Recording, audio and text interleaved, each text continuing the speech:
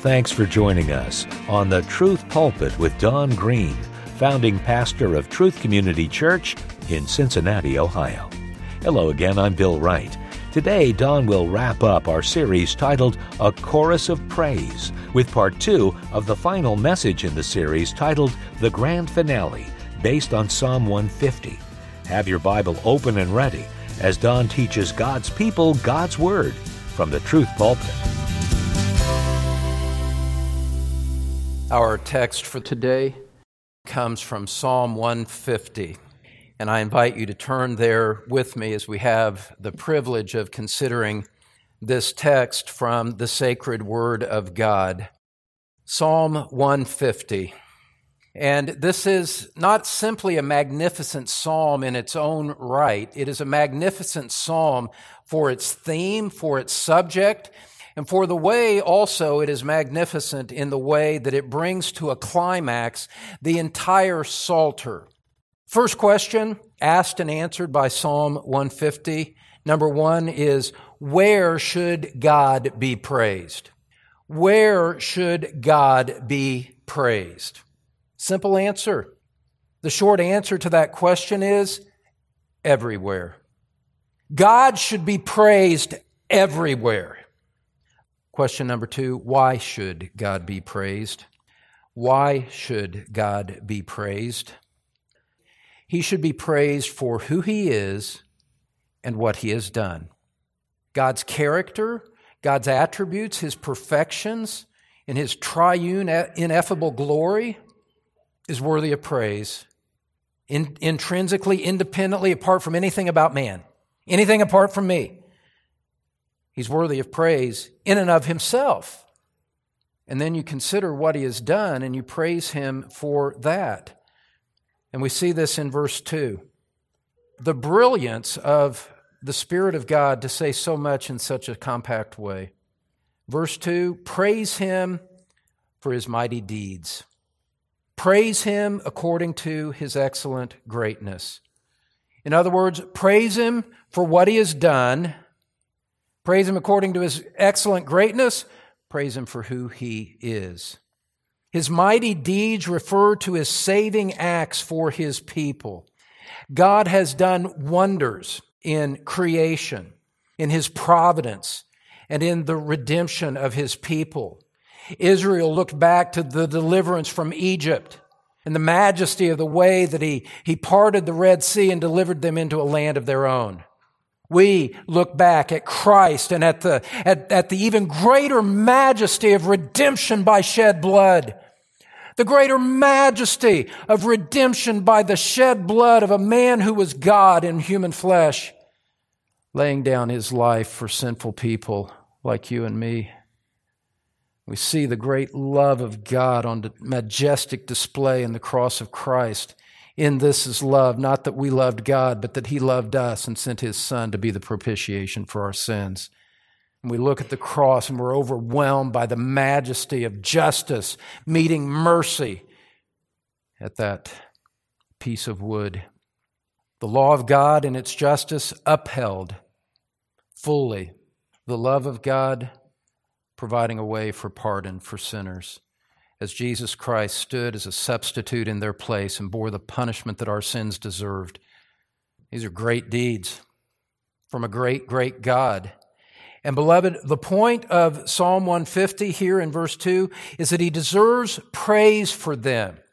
We praise Him by ascribing greatness to His name. God, You are great. You are good. You are majestic. I ascribe praise to You from my heart. I honor You in response to what You have revealed and what You have done.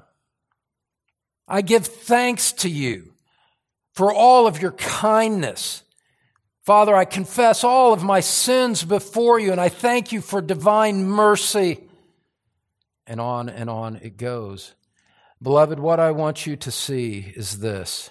Those of you that are gathered together here, we're a middle class, upper middle class kind of congregation. You don't have to be a scholar to see these things.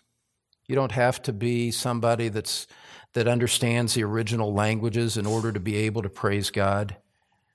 The Word of God, translated from the original languages made known to you in the English text, is more than sufficient for you to understand the greatness and the goodness of God, to understand the glory and the graciousness of His ways. What is said and taught to us in Scripture about the Lord Jesus Christ is more than enough for you to understand and to have your heart overwhelmed with love and gratitude at one greater than you, one who loves you in Christ, one whom you fear, one whose word you recognize and give allegiance and authority to. All that He's done, creating the world in 6 literal 24-hour days, a few short 1,000 years ago, providentially working out everything that has happened since then by His hand, causing all things to work together for good to those who love Him. And beloved, to realize that we haven't even seen a fraction of it yet. For those of us that belong to Christ, we're going to see Him face to face. We're going to be with Him in eternity, made like Him, glorified, perfected. One day our bodies raised to join our glorified spirits, and we'll be in heaven forever with Him, praising Him and honoring Him. All sin, all temptation, all sorrow, all tears wiped away. All traces of rebellion eliminated and conquered by the glory of Christ. We'll be gathered together with the saints throughout the ages around His throne, and as eternity unfolds, whatever that looks like, our comprehension of the greatness and glory of God somehow expanding with that. It won't be like this, but somehow there will be such a marvel to the glory of being with God that if we're next to each other, we just pinch, we're here. Isn't this wonderful? Can you believe we're here? We're in the presence of Christ, and we're never going to be cast away. And all of this resplendent glory is ours, and we belong here, and this is more like home than earth ever was. God deserves praise for His sovereign perfections, for His sovereign love. We're already overwhelmed in response to the majesty that we've seen from His Word, and then to contemplate the fact that we haven't even seen the part of it yet that we'll see in heaven. You run out of words. You can see why the Psalms, dozens, hundreds of times, praise Him, praise Him, praise Him, praise Him. Just to think that He loved us enough to create us with the intention to bring us to that glory. He didn't need us. We don't add anything to His perfection, to His self-sufficiency. In love, He appointed us before the foundation of the world to be believers in Christ if we're in Him. Seeing the end of eternity from the beginning, if I can put it that way. And Christian brother, Christian sister here today looking in over the live stream, that God had it in His heart to say, I will create you. And my intention in creating you is that you would share this kind of glory with me forever as a free gift of my grace, as an expression of my perfect love. You can artificially generate what people call praise with loud music and lights and shows and that kind of stuff that so many people want to run after. But what I want you to see here is that true praise is not in response to that kind of human external stimulus that may or may not have anything to do with the truth that we're talking about here today.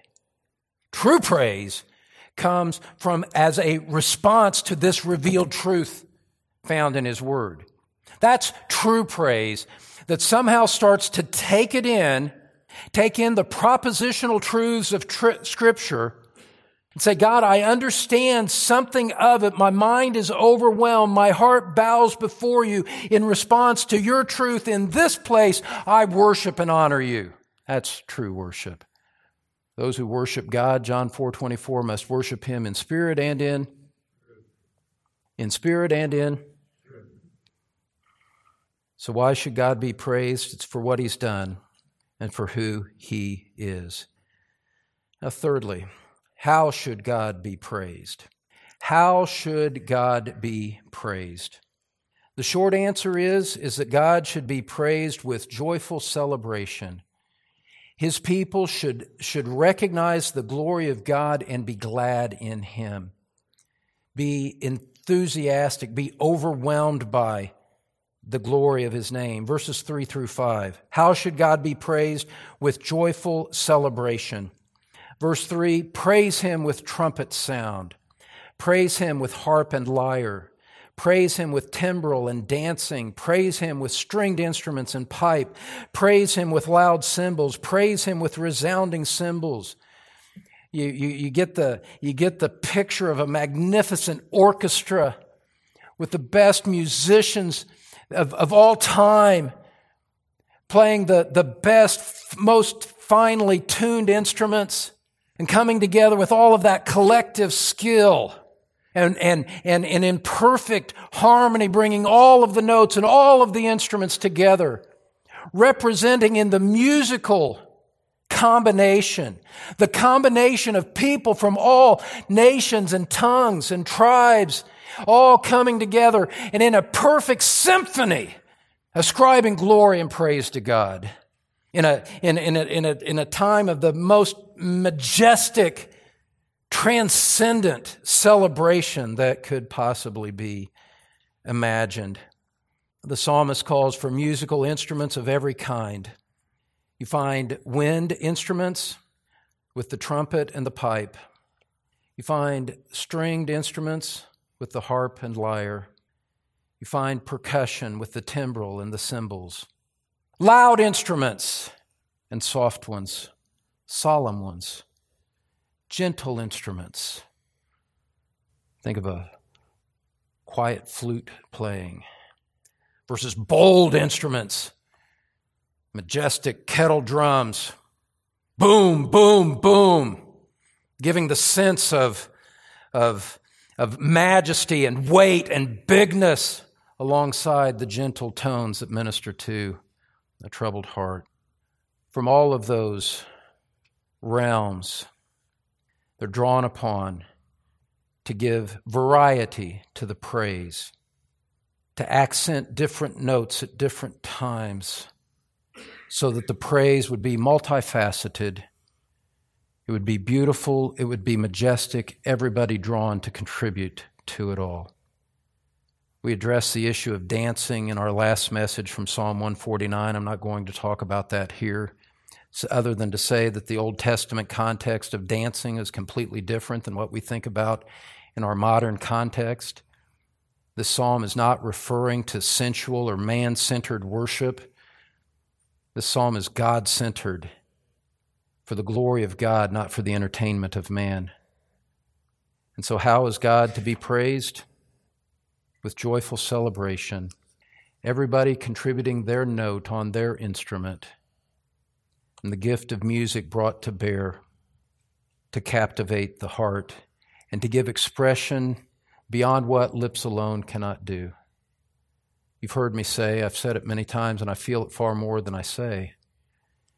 When I'm teaching the Word of God, expounding it, hardly a Sunday goes by or a Tuesday goes by where I'm not conscious of my mental inability to do justice to the text, to set forth fully what it says and the glory of God that it reveals. And all the more when you're talking about the Lord Jesus Christ. We come to the Word of God, beloved, humbly. We come to the Word of God desiring it to teach us, to instruct us about ourselves, not to change it into that which would please men. Fourth and final question. I don't want this to end, but it's going to, so we might as well get to it. Question number 4, who should praise God? Who should praise God? And the short answer is all living beings. All living beings. Look at verse 6. It's so beautiful. Let everything that has breath praise the Lord. Are you breathing here? You are to praise the Lord. He who has ears to hear, let him hear, Jesus says. Do you have ears? You're to hear. You're to respond. If you're breathing, Scripture calls upon you to praise the Lord, to praise Him everywhere, to praise Him in your inner man, to praise Him for His deeds, to praise Him for His excellent greatness, to praise Him with joyful celebration. Isn't it sad to live in a world where this doesn't happen? You know, we'll walk out, we'll drive by billboards and stores and all kinds of places that are designed directly to contradict this. To people who have no heart for this. That's sad. It's a disobedience to God, first of all. It's a sorrowful loss of their soul to contemplate that their lives are being wasted on something less than this glorious theme. But it saddens us most of all because we realize, we see that God is worthy of everything that His book calls us to do. He's worthy of this. And right now we live in a disjointed realm, a disjointed parenthesis of time, a disjointed epic where God, for His own purposes, allows it to go unfulfilled by most, preserving a remnant of people, Christians today, born-again believers today, who devote themselves to this, who are the foretaste of the greater glory and the fulfillment to come. Let everything that has breath praise the Lord. This includes all men made in the image of God. We saw in Psalm 148 that the call is personified and goes to creatures as well, brute creatures, animal creatures. It goes to the angelic host, Psalm 148, verse 2. It goes to sun and moon, Psalm 148, verse 3. Everything about it. You know, if you're ever out in a dark place at night and you see the glory of the stars on display, you're overwhelmed by it. Beloved, what we're talking about here transcends that greatness. Because we just see the stars, we just see the fingerprints of God when we look on the galaxies. We're just looking on the fingerprints of His imprint upon creation when we see that. If the fingerprints, how much more the one? Praise the Lord. The heavens are telling of the glory of God. Get up and walk in the early morning before the sun comes up and see it for yourself, beloved, if you haven't, if you don't. Look in the sky and see Jupiter and see Mars and see Saturn and see Venus and realize how the vast distance. And remember the God who hung them on nothing and displays them before your wondering eye. Praise the Lord. One writer says in conclusion, kind of taking our look back over all of the Psalms, he says, whatever else you may forget about the Psalms, never forget that central to authentic faith is the praise of God. Forget that, and you will undermine the foundations of everything else. End quote. Every living being, in every place, has every reason. Praise God. Look at it there again in verse 6. Let everything that has breath praise the Lord. All 150 Psalms informing that statement. I'll say it one more time, we as the people of God in the New Testament church, those redeemed by the blood of Christ alone, our praise is deepened even further in His coming. The God who is the object of the Psalter, the God who wrote the Psalms, is the God who came in the person of Christ and offered Himself on the cross as a sacrifice for your sins. This God who deserved all praise humbled Himself by becoming obedient to the point of death, even death on a cross. loved me and gave himself up for me. I defy anyone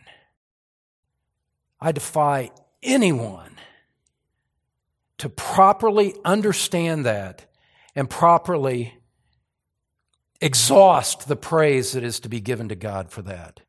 Majestic in his being, majestic in his condescension, majestic in his grace, majestic in his love.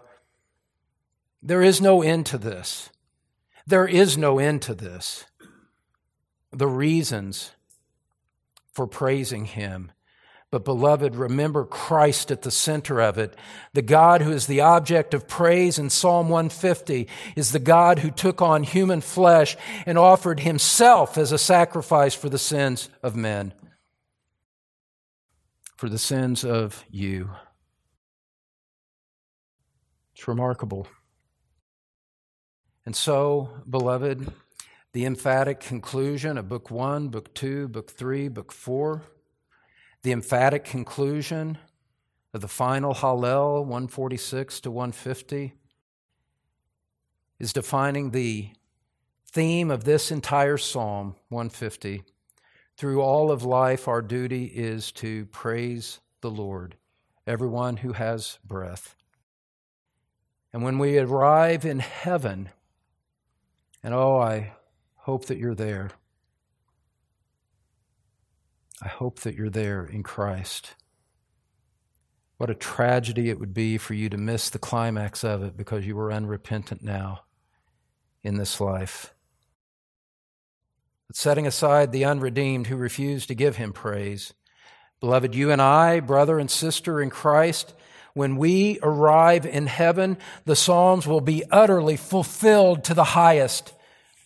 Revelation 15 and Revelation 19, I won't be more specific in the reference than that.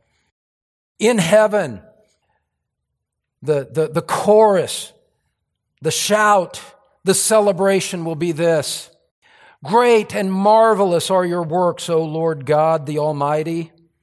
Righteous and true are your ways, King of the nations. Who will not fear, O Lord, and glorify your name? For you alone are holy. For all the nations will come and worship before you, for your righteous acts have been revealed. Hallelujah! Salvation and glory and power belong to our God because his judgments are true and righteous. End quote. The theme of the Psalms is the intended theme of life. And the theme of life is the theme of eternity. Praise the Lord. It's all been said, hasn't it? Everything that the Psalms have to say have been said when it said, let everything that has breath praise the Lord. No. No. It hasn't all been said just yet. Look at the end of verse 6. He's taken it all in. He's taken all of this in that we've discussed here today. And he looks back on it as one great whole, as one great completed unit. Think about the universe as being an infinite globe. He steps outside of the infinite globe, looks on it as a whole, tells us, look at that, and says one final time, praise the Lord. Take this lesson away from the Psalms. The psalmist tells us, praise the Lord, praise the Lord, praise the Lord, praise the Lord. Amen. You've been listening to Don Green with part 2 of a message called The Grand Finale here on the Truth Pulpit, and that concludes our series, A Chorus of Praise. Don will be back next time with a new series, and we hope to see you then. But before we go, here again is Don with a closing word. Well, you know, Bill, as I'm sitting here in studio, I'm mindful of the fact that someone may be tuning in for one of the first times and hearing the Truth Pulpit, and they're mindful of the difficulty of life, and maybe, my friend, you've come to the same conclusion I have, that the world has gone crazy, and there is no refuge in the wisdom of this world. let me invite you to a position of hope. Look to the Lord Jesus Christ and be saved. In the book of Acts chapter 2, it says, "Repent, and each of you be baptized in the name of Jesus Christ for the forgiveness of your sins." There is a promise that Scripture gives to you, my friend, that the Lord makes to everyone who would call on Him.